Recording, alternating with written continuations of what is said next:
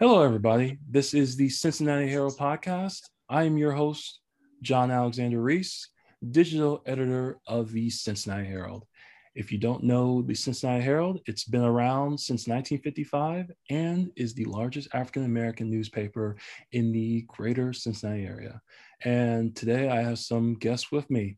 First, I have our chief beauty consultant for the Cincinnati Herald, Morgan A. Owen. How are you doing today, Morgan? I'm great. How are you, John? I am doing fantastic. Then we have Herald writer Tyra Gordon. How are you doing today, Tyra? Hey, John, I'm doing well. How are you? I'm doing good. And we have our intern, Suhana Sinhan. How are you doing today, Suhana? I'm doing fantastic, John. Thank you so much. And in addition to that, we have special guest, fashion designer, Asha Ama Bias Daniels. How are you doing today, Asha? I'm doing good. Thank you so much for having me on. How are you guys? We're all doing fantastic. Now, before we move on to our main topic, which is, to interview you, we're going to cover some general news stories which happened throughout the week. And our first story of the day is about Kim Janey. Boston has a new mayor in Kim Janey, who makes history as the city's first female and first person of color to take the office. Marty Walsh resigned Monday evening to become President Joe Biden's labor secretary. The Boston City Council President Janey, who is Black, has stepped into the role of acting mayor and is scheduled to have a ceremonial swearing in on Wednesday. Tyra, what are your thoughts on this momentous occasion? John, I think it's excellent. In reading up on Kim Janey, she grew up in Boston. To hear that 11 years old, as a Black student, she was bused all over Boston to school, to integrate schools, and to have whites throwing rocks at her, calling her names. So I read about that history, and to bring it fast forward to today, as she's becoming the first female and first Black mayor of Boston, is very interesting. Just knowing about the racial tension and the racial history in Boston, it's interesting. I did read where she said that she's not sure if she's going to run. She's acting for her predecessor. But the other candidates, mayoral candidates, are all people of color. So it'll be interesting to see how it turns out come November. But I think it's very inspiring. It is very inspiring. Suhana, your thoughts on this very historic moment? So I feel very proud that finally there is a Black face in the leadership of Boston. And many say that this is a moment that will go down in the history. I feel as a person in my young 20s and with so much going on in the world, it's nice to see some positive changes and major impacts that are coming around in the world. So I think it's a very good moment, and I'm very happy for Boston and representation for African American community. Now, moving on to our second topic, which is Ohioans 16 and older can fill unused vaccination appointments over the next several days. Ohio clinics unable to fill their appointments for the COVID-19 vaccine can and should begin making exceptions to the state's current eligibility criteria, Governor Mike DeWine announced Monday. Although the Ohio Department of Health recommends vaccination only for people over the age of 40, DeWine said vaccine providers may immunize patients as young as 16 over the next 6 days. Tyra, your thoughts on this developing news story? I think it's good for those who want to get vaccinated. Me personally, I'm still unsure. I have a 17-year-old daughter, so I'm not sure whether or not we will be vaccinated. We both have had COVID, so I'm not sure where I stand on that personally. But as far as the availability for those who would like to get it, and for those 16 years of age or older, because there are people under 40 who have pre-existing conditions that may cause them to have a high need for the vaccine, if that's their choice. So, I think it's good for those who want to move forward with getting the vaccine. Definitely. Suhana, your thoughts? Well, I think on the positive side, younger people getting vaccinated makes the school more habitable because teachers often have this complaint that they got vaccinated and going to classes, but they're not sure are children vaccinated or not, or where they have been. So I think this allows teachers to feel a little more relief that their students might or might not be vaccinated. At least given the opportunity, willing students would be happy to get vaccinated. But at the same time, this actually highlights a major concern in the community that why not enough adults are wanting to get vaccine. If I directly look into the African American history of the community, people I have spoken to, they have their reservations on getting vaccine in general. So opening the slots for younger people to get vaccine is a great on one side for like progressing the society, because we can't keep things closed for any longer. So people getting vaccinated would be a good initiative for like reopening things. But at the same time, it highlights very deeply how people have their reservations on getting vaccination. And if I must even say, the deep-rooted scars from racism are coming up play here, because there is no direct racism associated with providing vaccine, but the history makes people reserved in taking it. And this is pretty much how I feel about it. I'm not sure how this can be tackled overnight, but this is something we have to understand and accept, and eventually wait that people might feel comfortable to come and fill those slots to take the vaccine. But until then, it's great that they're not letting vaccines go to waste. Definitely. And our last news story of the day, unfortunately, is 10 are dead in a Boulder, Colorado shooting. Ahmad Alissa was identified by the authorities Tuesday as the gunman who opened fire at a grocery store in Colorado, killing 10 people, including a Boulder police officer. The name of the 21-year-old suspect, who is in custody, was released at a news conference by Boulder Police Chief Maris Harold, who did not disclose a possible motive for Monday's bloodshed. Tyra, your thoughts on this very tragic event? John, it's a sad story all around. They have not released a motive as for why this man did this, but I just feel like because he was on the FBI's radar, he was linked to someone else who was under investigation in his criminal record. I feel like this is something that could have possibly been prevented. His brother spoke to say that he was mentally ill and he suffered from depression, and he was known in high school as being very temperamental. So I feel like the writing was on the wall, and it just again, especially with him being on the FBI's radar, I feel like it could have been prevented. And then just reading the stories of all the victims, employees of the grocery store, just residents of the area shopping, it's just sad. It is very sad. Suhana, your take on this news story? John, I feel every time we call a suspected killer somebody suffering from depression, is putting a bad name to people who are suffering with mental illnesses, and they're taking treatment for it, because it's high time. And with the number of shootings that we have, mass shootings and massacres that we have experienced in this last decade, it's really astonishing and bad. And I think we should, government and media should stop labeling it under the mental health condition, that just because the person was suffering from depression, there was a sign that they could do something like this. This is a form of domestic terrorism. And I don't know how many more people we need to see killed and dead and gone before we realize that their lives matter. And for God's sake, not let every person who does this be associated with just like, oh my God, they are having depression, or they are young, they were misguided.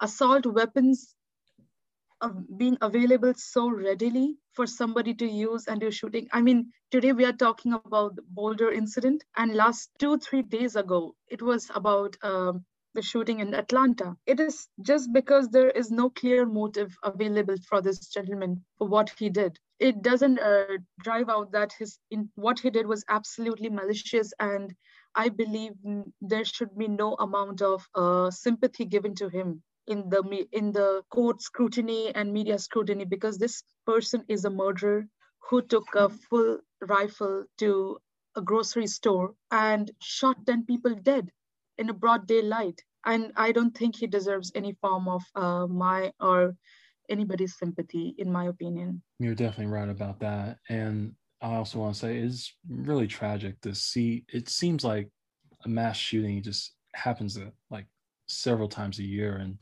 I just hope we can get to a point where we can, Congress and the House and everyone can just like find a common ground to just prevent all these shootings from happening, because it's really, really tragic.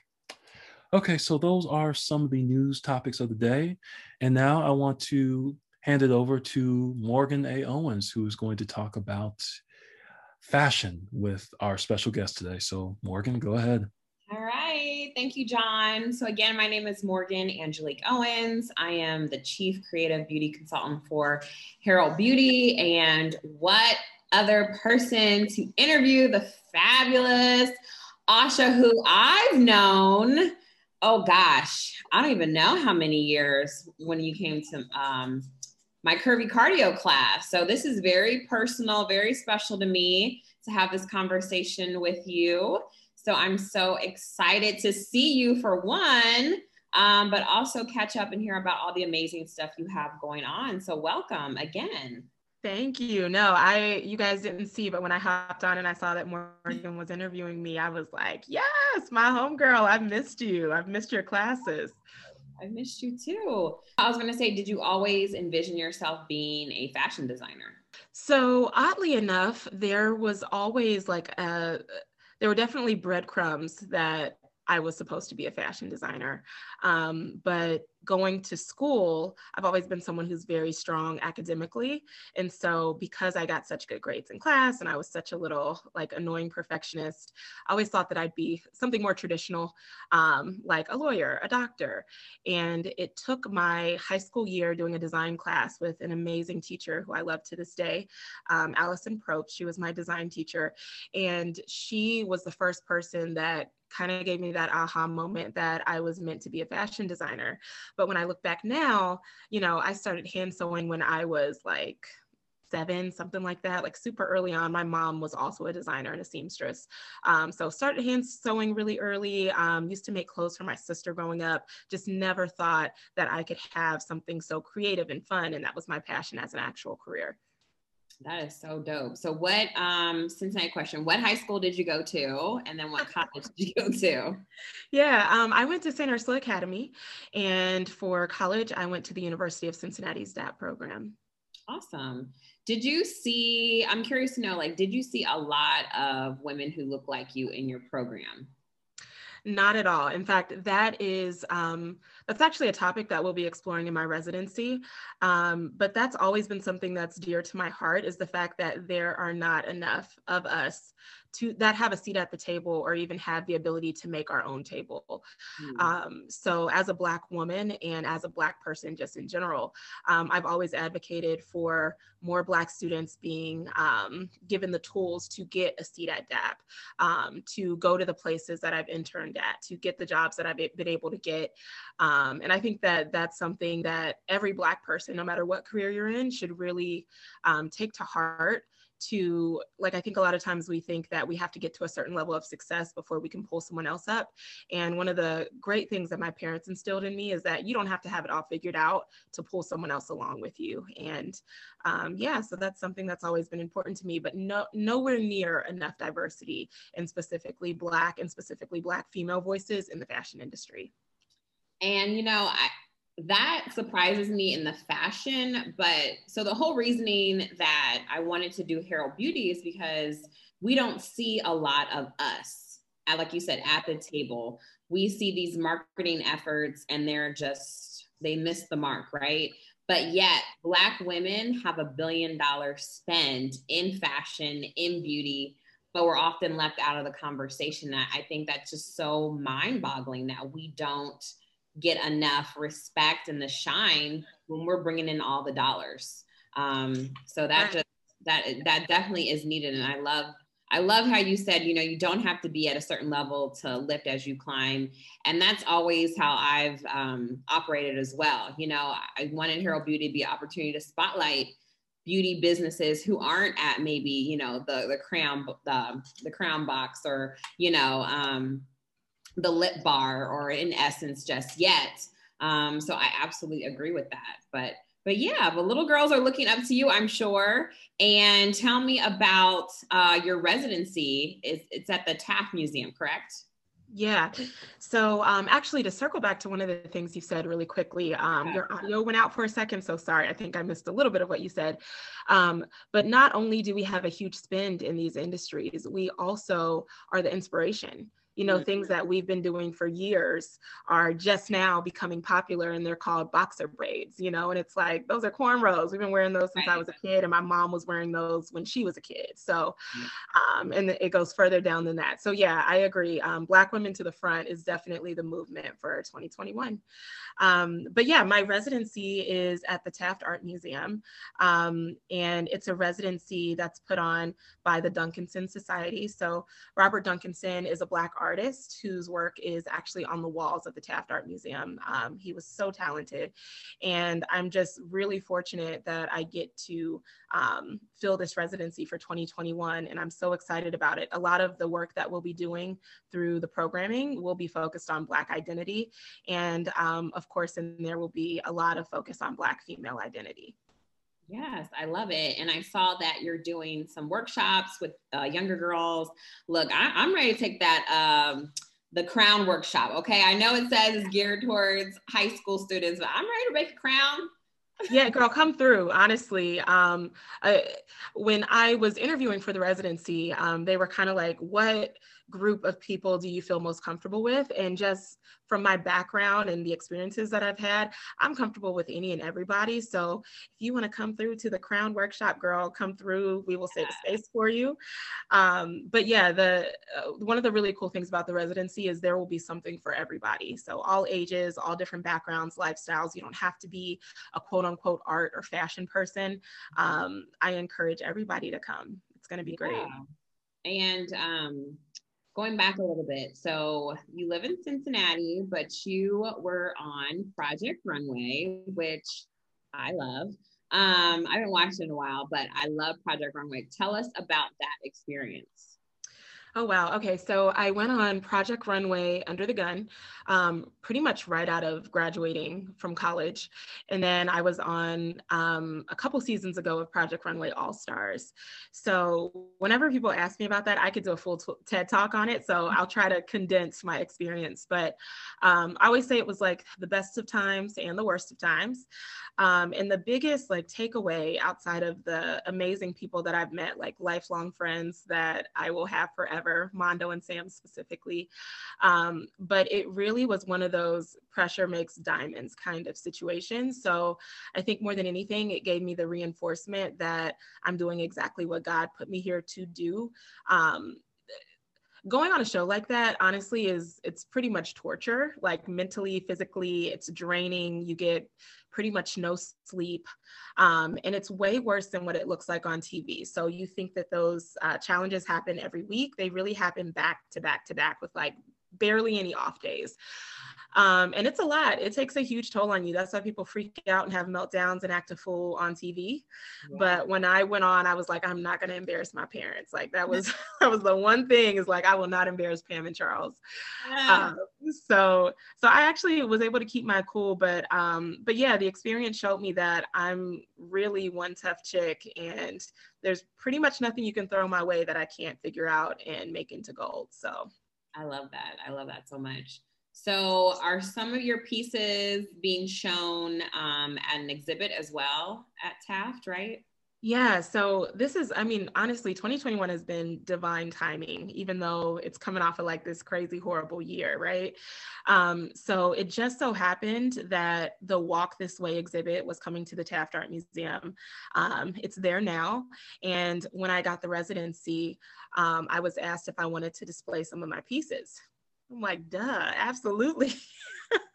That's definitely been on my bucket list. And I'm thinking maybe when I'm old, almost dead, some of my stuff will be in a museum. So for me to be 33 and have that dream realized has been a huge blessing. So yes, please, please, please go down to the Taft Art Museum and check out my pieces that I have down there. My good friend who does a lot of styling work for me and jewelry design for me, Julieta Ladipo, her pieces are also there. And it's just like, just such a like divine timing. There's nothing else that I could say to describe it, but perfect timing that that exhibit lined up with my residency. So yeah, go check it out. And how long is it down there for? Oh man, I think it'll be there for like through the summer. Don't quote me on that. Okay. It'll be there past my residency, but I'm not exactly sure of the end date. Okay, I think I saw June or something maybe. Okay, that sounds correct. Yeah, so everyone listening, just make sure that you visit the Taft Museum website, visit their social media. I'm sure all the information is on there. I'm sure the Herald will put out something as well.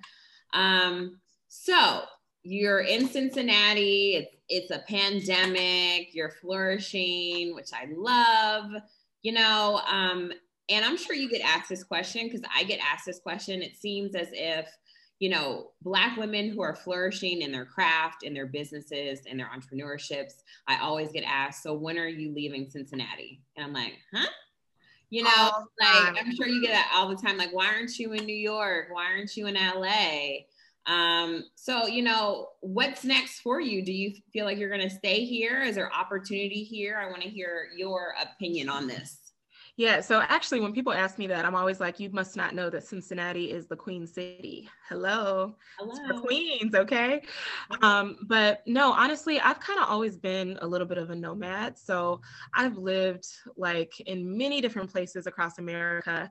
And it's funny because I think that people who live in Cincinnati and haven't really ventured far outside of Cincinnati seem to really think that Cincinnati just isn't that great. And when you've been, like I've lived in New York throughout my 20s, and I've lived in LA, and I've lived all other random places across America. But I actually really love Cincinnati. Like I love the city. It's that perfect mix of big city, but also like has that home feel. And I'm never someone who's going to say I'm here forever or I'm going to move in this many years. I kind of just go where I feel like God takes me, as corny as that might sound. So for now I'm here and we shall see. I might stay, I might go, but right now I'm here and I'm really happy, and can't be more grateful for being here during the pandemic when all of this popped off, because I have been able to actually flourish, and I think I'm at the right place in the right moment. Yeah, and let's also note that the cost of living is low. Hello. Okay, hello. Like I always tell people, like Cincinnati is home base, but you know, especially now, like you can work from anywhere, especially with what I do. So I absolutely understand that. I'm like, why go somewhere and pay all this rent, all this money, when I can just stay there for a little while and be like, okay, I'm going back home now. So girl, I could tell you the ratchet living situations I've had in New York specifically. Like I could write a book on it, okay? I'm sure. And maybe you should. Have you ever thought of like writing a book about your journey as, you know, a fashion designer from Cincinnati? Yeah, you know, I always say that when I get older, I'm going to write several books, definitely detailing my journey in the fashion industry, and like really a lot of my work. And I know I keep saying this, but it all goes back to Black identity and like knowing who you are. So I definitely think I have some gems that one day I will put into a book. But yeah, not just quite yet. I got some more learning and growing to do. I love that. I love that. So what else do you want to share with the Herald audience? Anything else that you can, I'm sure you have something else brewing, working. What else is going on? Oh, I do, but I'm not allowed to speak on it yet because it hasn't I haven't gotten the final yes on it yet. So I cannot speak on that. But right now, what I'm really trying to focus on is the residency. And then hopefully once I get past that and this other thing happens, I will let you know about it. But don't want to speak it yet because it's still a question mark.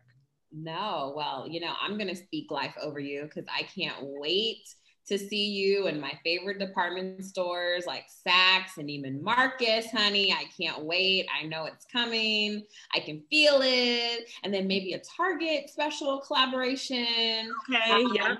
I'm speaking it over you. And so when they do, you know what influencer to pick to wear your stuff. I'm just saying, hint, hint, drop, drop. I got you. I will rock it in my duster that I've been waiting on for years. And that is my dog in the back, y'all. So I apologize for that.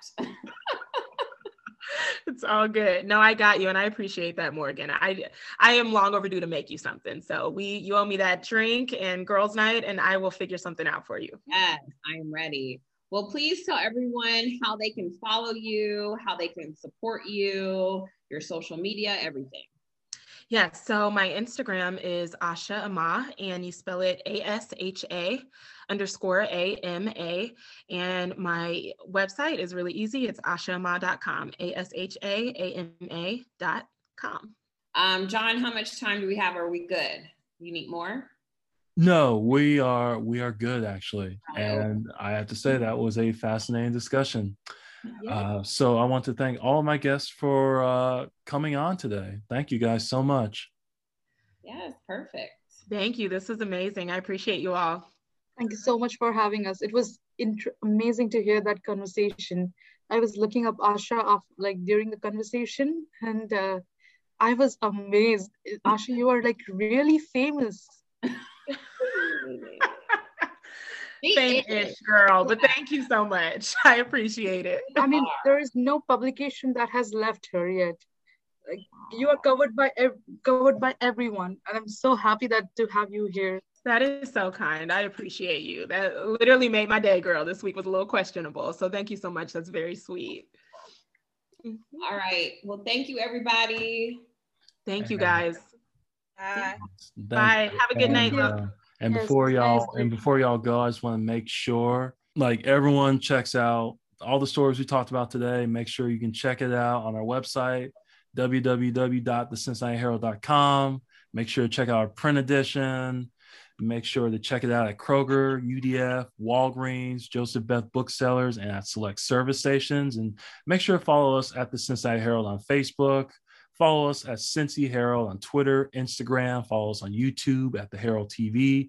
And we even got a TikTok channel, y'all. So make sure you follow us on TikTok at the Cincinnati Herald. I am John Alexander Reese, digital editor of the Cincinnati Herald, and everyone have a good day.